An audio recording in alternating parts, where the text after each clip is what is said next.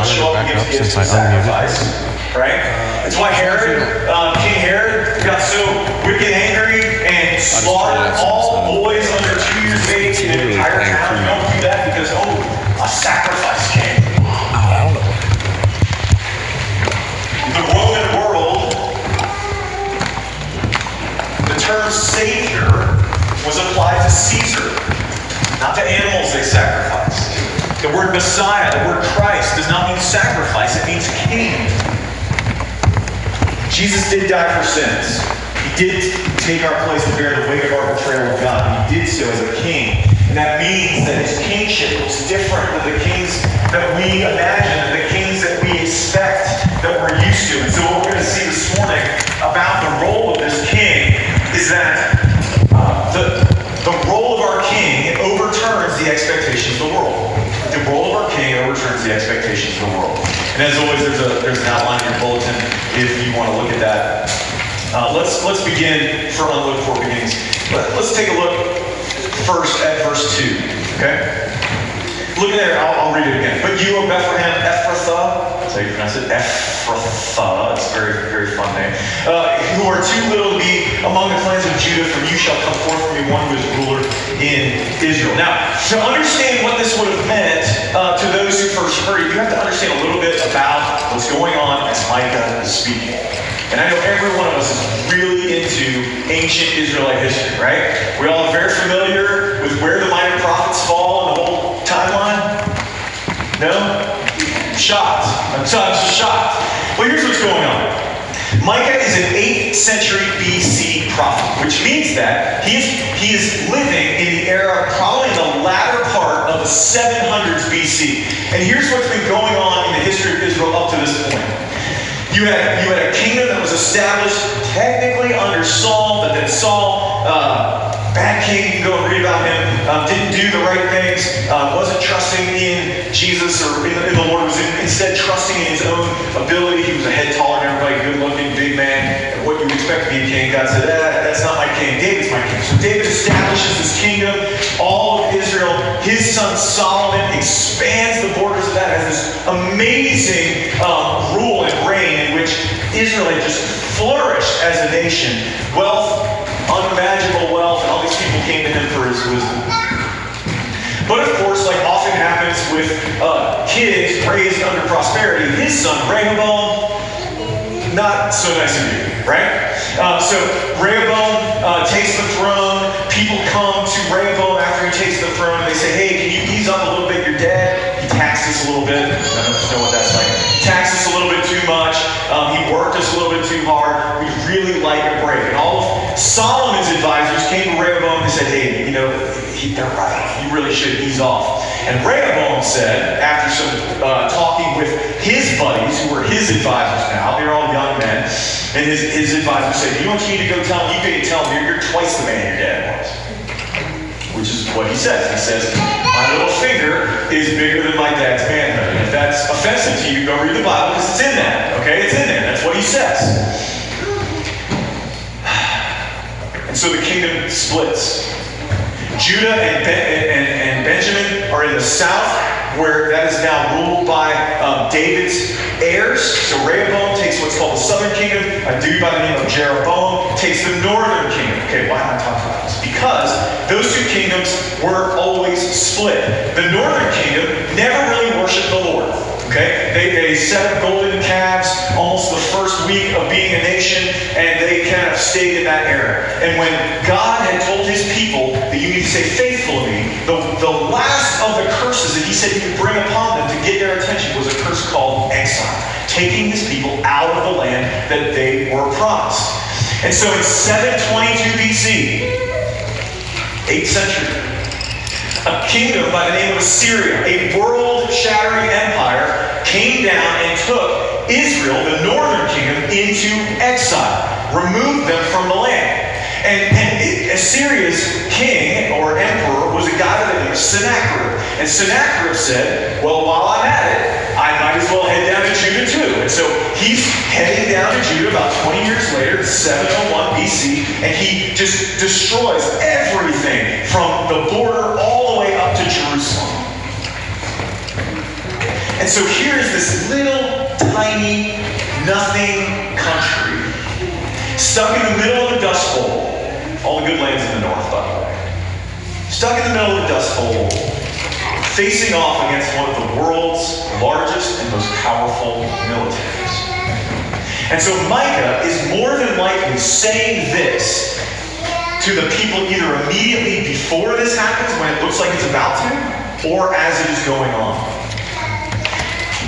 People in Jerusalem are faced with the threat, at least the threat, if not the imminent danger, of the most powerful army in their region. God tells them, in the midst of this, that their smallness, their insignificance of place does not mean that it is unimportant to God. How does he do that? Because he points out this little tiny town. He says, but you, Bethlehem, even though you are too little to be among the clans of Judah, you're insignificant. From you is going to come this ruler, God's ruler, the king of all the world, will come from this tiny little town called Bethlehem in the region of Ephrathah, which is to say, God will overturn what our images of importance and value are, what our images of strength. And that is based on his promise. Look down at the end of verse 2. He says this, from you shall come forth from me one who is to be ruler of Israel, whose coming forth is from of old. Now, this can mean a couple of things. Because we're standing on this side of Jesus, the cross, the incarnation, and all that stuff. We could say it and be like, oh, well, what this means is that this king is really, really, really old. Maybe even he was pre-existent, which is to say, like, he existed before he was born. That's the whole point of Jesus. Some in the church have thought that's being communicated. But with the fact that God is speaking about Bethlehem, which is also known as the city of David, this is probably saying something completely different. It's not a reference to how old the ruler is, but instead the promise that God has made, both to David and probably a little back from him. Okay, so think back. You were here last week. Ken talked about from 2 Samuel 7, the promise made to David. God makes a promise to David that someone from your body, an heir, a descendant of yours, will be on the throne forever and ever. He will rule forever. And we call that the covenant with David. You remember that? Can I talk about that? Give me something. Okay, some of you do. All right, well, good. Well, that covenant with David is actually part of a greater one. So I want you to imagine something, and I try to draw it up, but listen, I am not very good at drawing, and certainly not on a computer. So I want you to imagine an umbrella for a second, okay? Umbrella, big umbrella. And you have those little points that come at the bottom of the umbrella. The umbrella we'll call the covenant of grace. And here's what I mean by that. In the garden, after humanity fell, God made a promise. Genesis 3, verse 15 and 16. He makes a promise to fix what we broke. We had turned away from God. We had broken relationship with Him. We had brought sin and death and awfulness into the world. And He says, I'm going to fix this. And we call that the covenant of grace because we needed grace. Humanity needed grace. There was no merit there. There was nothing. We messed it all up. And that one covenant of grace extends from Genesis 3 to Revelation 22 that we're going to get to here in a few weeks. And within that, it is worked out through littler covenants that fit within that one covenant of grace. One with Abraham, or one with Noah, one with Abraham, one with Moses, David, and then later the new covenant with Jesus. This covenant, this promise, is part of something that has been from ancient times. In other words, the origin of this ruler is from the garden itself. When God said, I'm going to fix this through someone coming from the woman. I'm going to fix this through her. And then it says, and then I'm going to fix it through your family, Abraham. Later, your family, David. It's getting narrower and narrower until we come to Jesus. And this is important. God is working to do this. He's working to rescue His people. He's working to redeem the world. Not because Israel worked hard and indebted itself to God. I know that's how a lot of us kind of interact with God. It's more economic than anything else. I do X, you're going to do Y for me. I'm gonna play good. I'm gonna be the good kid, good boy, the good girl. I'm gonna come to church. I'm gonna when basket comes around, he's going to put stuff in there and make sure everyone sees it. And we do that thinking that then God will perform for us. But this isn't because we have indebted ourselves to God, because God has made a desire to move towards his people. He is keeping his covenant, his promises. Because that's the kind of God he is. So that's the promise. But then we have unaccounted for blessings. And it's really three of them. Look first at verse 3. What I want to talk about here is drawing home the exile. Israel will be abandoned until she was later gives birth. The rest of his brothers join the Israelites. Okay? I mentioned for a minute ago about this covenant, what we call a covenant curse. Okay? Here's the way a covenant works. God initiates with his people. He says, hey, I want to be in a relationship with you. You go, okay, sure, that's great. Because here's the way that relationship's going to look. I need you to have faith and repentance. Okay, I need you to have repentance and faith in me. You go, okay, all right, that's pretty good. I can do that. He goes, no, you can't. No, really, you can't. You can't. That's okay. I'm gonna put things in place for forgiveness of sins. But at times, you're gonna keep going out of the way. You're gonna keep walking in a direction that you shouldn't. And so I'm going to have to get your attention. So that you know how I'm going to get your attention, I'm going to work it out for you. And in Deuteronomy 28:29, he literally works it out for Israel. This is the way I'm going to do it. This is going to happen first. And if that doesn't get your attention, then this is going to happen. If that doesn't get your attention, this is going to come. Now, what is the purpose of all of these things? Repentance and faith. Is it to make them pay? No, God doesn't need to make us pay. That's not the point. He's not making us pay. He's trying to get our attention. Parents, think about the way you discipline your kids.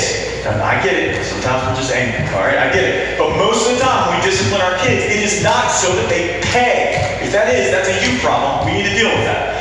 It is to correct them. It is to correct them. You know?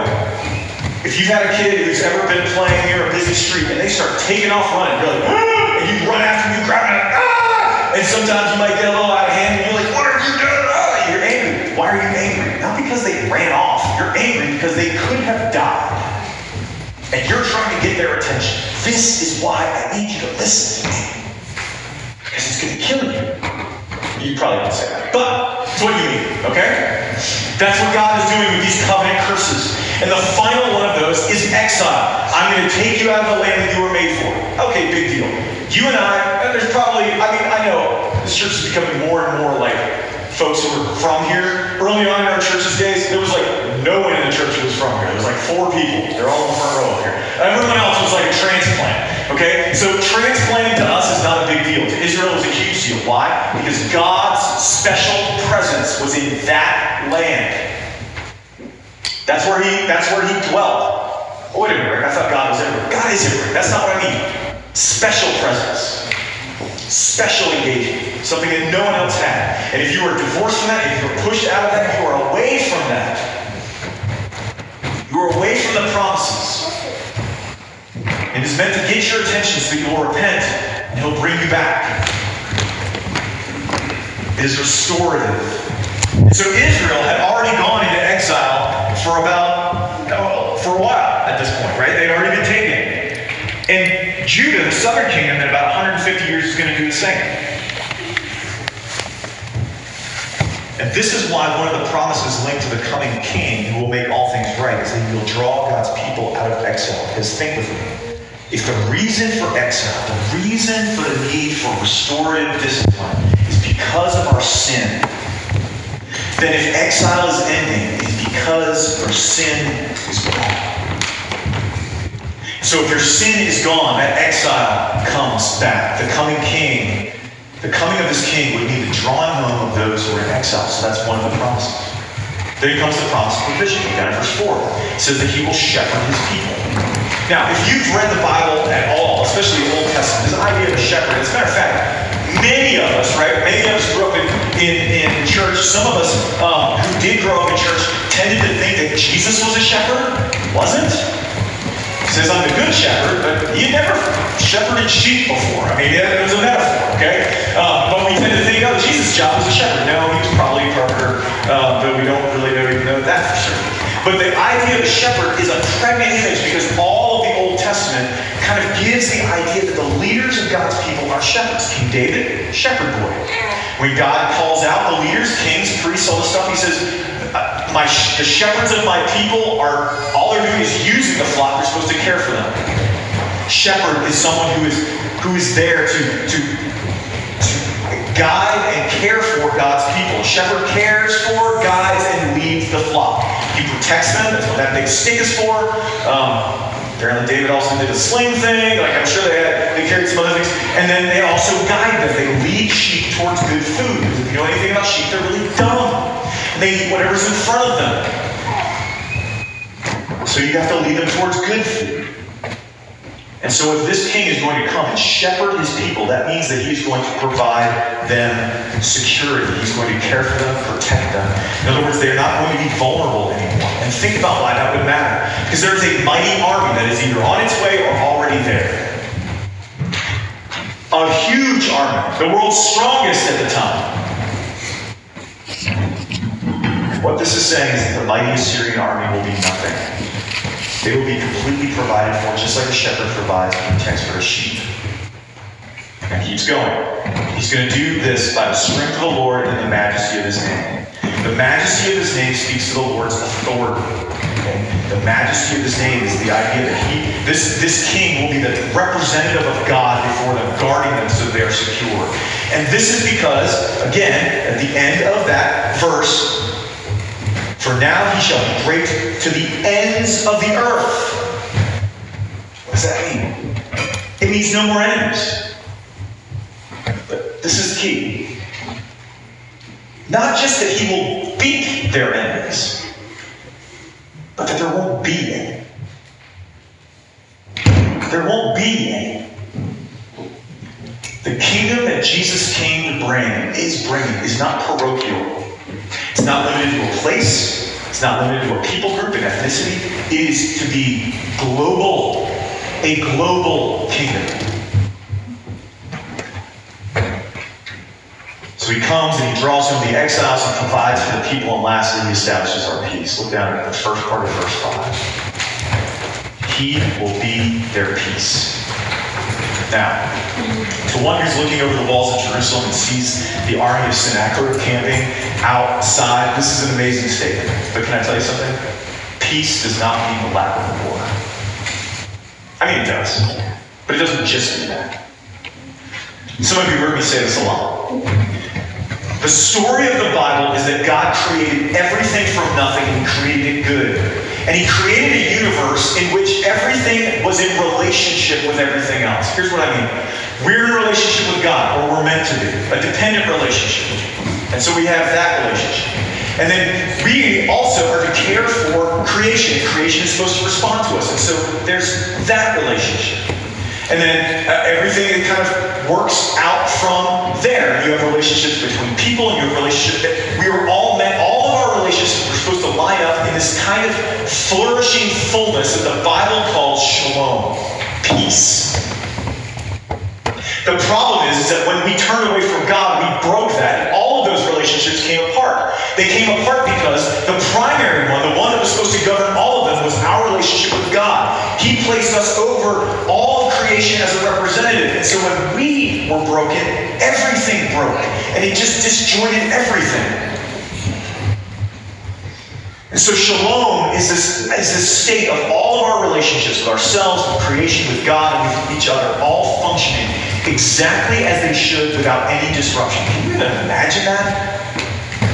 Can you imagine not having a bad day and taking it out on somebody else? I mean, some of us have not had bad days. We get that. Like, I'm pretty optimistic. I'm pretty good most of the time. I know.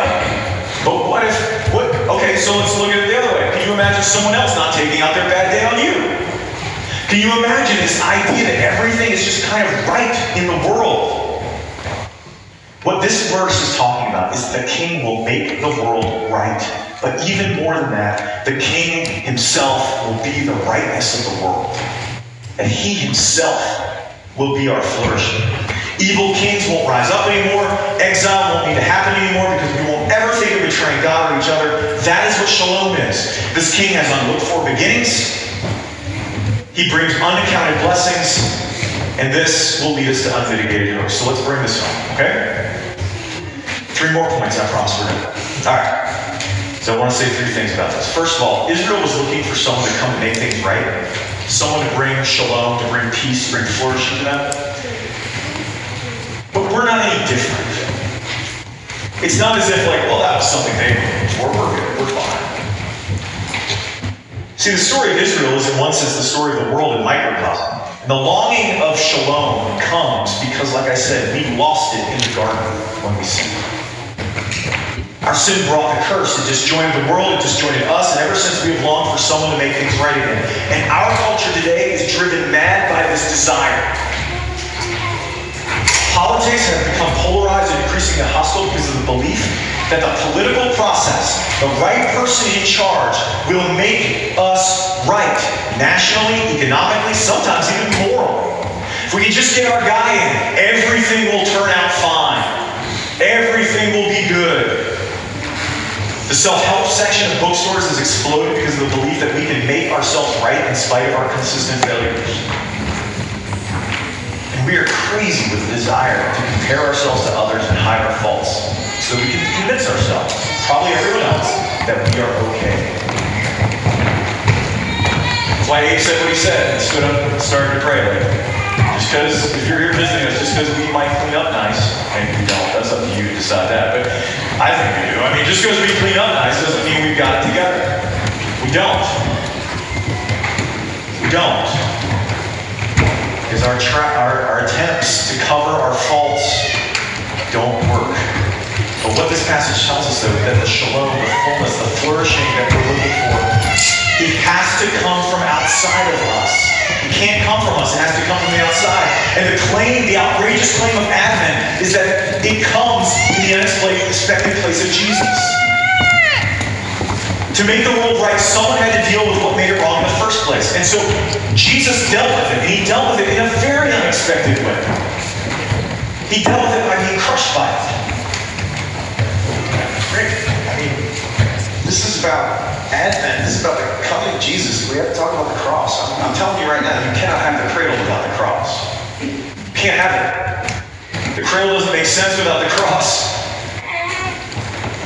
Jesus bore the judgment that our sin deserves on the cross, and rising again, put it away forever for those who trust in him. The flourishing that we're looking for in the world does not come from self-help. It does not come from politics. It does not come from hiding and pretending that we're something we're not. It comes instead by admitting our brokenness and giving it to Jesus to mend. Anything else is simply going to fail us.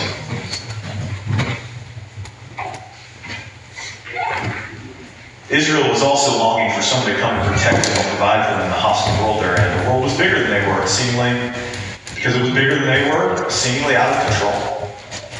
And like before, though they had tried to look to their own devices, their own strengths, the powers around them didn't seem to care. The armies of the world were always bigger and stronger, and we're no different. Because again, this longing didn't begin in Israel, it began in the garden. See, the problem in the garden, the problem in Genesis 3 was not that we ate a piece of fruit. And that was ultimately the testing point. But the problem in the garden was that we believed a lie. And that lie was that God didn't love us, was out to get us, was holding us back, was even threatened by us. That he could not be trusted. And so that, if he can't be trusted, if we're going to see ourselves flourish in the way that we were made for, we're going to have to take God's prerogatives on ourselves. We're going to have to define right and wrong. We're going to have to define reality for ourselves because we can't trust him to do it. We believed the lie then, and we still do. Listen, guys, men, this is one of the reasons, belief in this lie is one of the reasons you are consistently afraid that you are inadequate. And want no one at work, at home, or anywhere else to figure this out. You know, right? Guys, you know, the world's too big for you. There's going to be a problem you can't fix. There's going to be a relationship you can't mend. There's going to be emotions you can't bear. You know it. You hope no one else knows it. Ladies, this is why you are afraid that no one's going to notice you and look on you with delight. You're not going to be enough for them to notice. We all believe that we have to fend for ourselves and have the consistent belief that the day will come when we aren't up to the challenge. But this passage tells us that this is not what we were made for. We were made for someone to shepherd us in the strength and the majesty of the Lord, because we were made to be dependent on Him. We weren't made to be able to manage the world. It's the good news.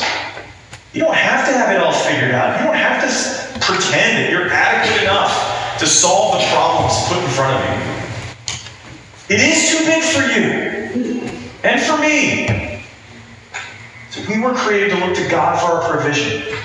This is why, friends, even if, and I know some of you here are not really sure what you think about the whole Christianity thing. You're not really sure, especially because you think what we're trying to say is that you can't be good. And you're like, but I'm pretty good. I know a lot of good people. But listen, here's the thing. Even if there was some amazing way that you could be incredibly, consistently moral and good, but you did that apart from God, you'd still just show yourself to be broken and less than what you were made for. Because you and I were made for dependence on Him. The claim of Advent is that Jesus is God's unlikely answer to our need for protection and provision. And I say unlikely because a baby born in a cave is a strange place to try and find protection and provision. A child whose mother wasn't even protected from the inhumanity of people not willing to let a woman give birth in their room because they're like, I got here first.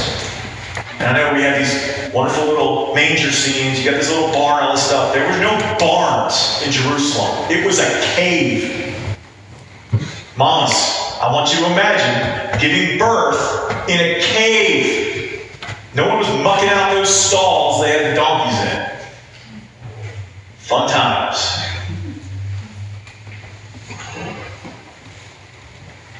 Her baby would seem to be a very strange candidate to protect and to provide for us.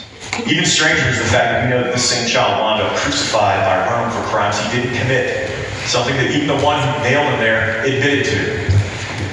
The New Testament tells us, though, that Jesus conquered our enemies. He conquered sin, He conquered evil, He conquered death, not by rising up the way we expect Him to, rising up and exerting more power than sin, death, and hell, but in fact, by taking all that it could bear, every ounce of the power of sin and judgment and death and evil, and took it all. And then 3 days later went, is that all you got? And shook it off. That's how He defeated it. He protects us from our enemies, not by saying they can't harm us at all. I mean, they harmed Him. That would be silly.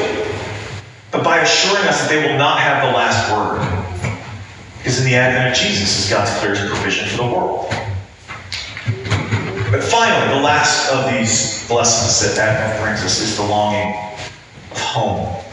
It's this notion of exile. So like I said, exile is not just the idea that you're not living on a little patch of dirt that's yours. If that were the case, listen, Israel was already back from exile for a long time. Right? They came back in 586 BC, and then afterwards you had Nehemiah, you had others praying, God, we're still slaves, we're still in exile to this day, even though they still lived on the dirt. No, it can't just be the dirt, because exile is more than that. Because the exile of Israel was a picture of a greater exile that we were all part of, and that's the exile from the garden. Because when we sinned, God said, exile became part of our reality. We cannot stay here. Exile is about being away from the situation that we were made for. Life before the face of God. Flourishing. I am willing to bet. How do you need to bet? I'm certain of this. Every one of us, everyone on this planet has the sense that things are not the way they're supposed to be. Especially if you're in your 20s. Right? Because then you're going to fix it, of course. Alright. But we all have the sense that things aren't the way they're supposed to be. It's as if we have this genetic memory of Eden. We look around and we go, even in the midst of the beauty, right? You could be sitting out, listen, we just got past the Peak season about a month and a half ago. You could be sitting out driving across Afton Mountain, near that little patch. You're going over the mountain towards Charlottesville, and you turn that corner, and it's this vista on your left. And it's like evergreens, and then it's orange. And you get that moment of, and then it goes away. And you're like, I'm longing for more. I have this sense like beauty should be able to stay. Beauty should be permanent. I should be in this place where the good experiences I have are more than just fleeting, where evil is not rising up, where I'm not seeing bad things happen, where my relationships aren't jacked up. Like, we have a genetic memory of Eden, and we know this is not it. And so then we come up with strategies to either dull that ache or to seek to find it. So we find ourselves in addictions, wanting to eliminate the reminder that we're not home. When I say addictions, let me broaden that out. For some of us in this room, that's substances. Okay? Let's not be silly. All right? Let's not pretend. For some of us, that's substances. For some of us, it's not substances, it's just behaviors. It's compulsive behaviors that we never stop. Maybe pornography, or sex, or shopping, or something along that line. That we do something to dull the ache. We overachieve, hoping that if we work hard enough, we can get back to where we belong. All the time feeling there's something wrong with us. Let's try and get back to Eden. We move from relationship to relationship, either platonically or sexually, wanting some person, someone to please get rid of the sense that I'm on the outside and everyone else is having a party without me. Can someone fill that for me, please? That sense of alienation. The truth is that all three of those things we feel, not because we haven't done enough here to make it right, but because we are apart from the presence of the one we were made for. And if we're being honest, most of us are a little nervous about that presence. Because the reality that forced us into exile in the first place, because we know that we betrayed God. But again, the bold claim of Advent is that our exile can only be ended in Jesus. He's the only one that brings us back into the presence of God.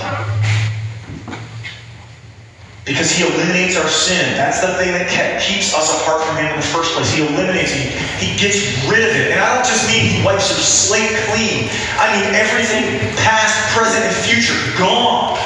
Gone. Over and over again in the Gospels, Jesus describes his own work as bringing God's people back, and thus the world back from our long exile from the one we were made for. And the amazing thing is, he doesn't do this because we've worked hard enough to get his notice or because we tricked him. Some of us think that. We tricked him into it. He did this because of a promise from of ancient times, from of old. The promise he made to make things right solely out of his grace and his love for me.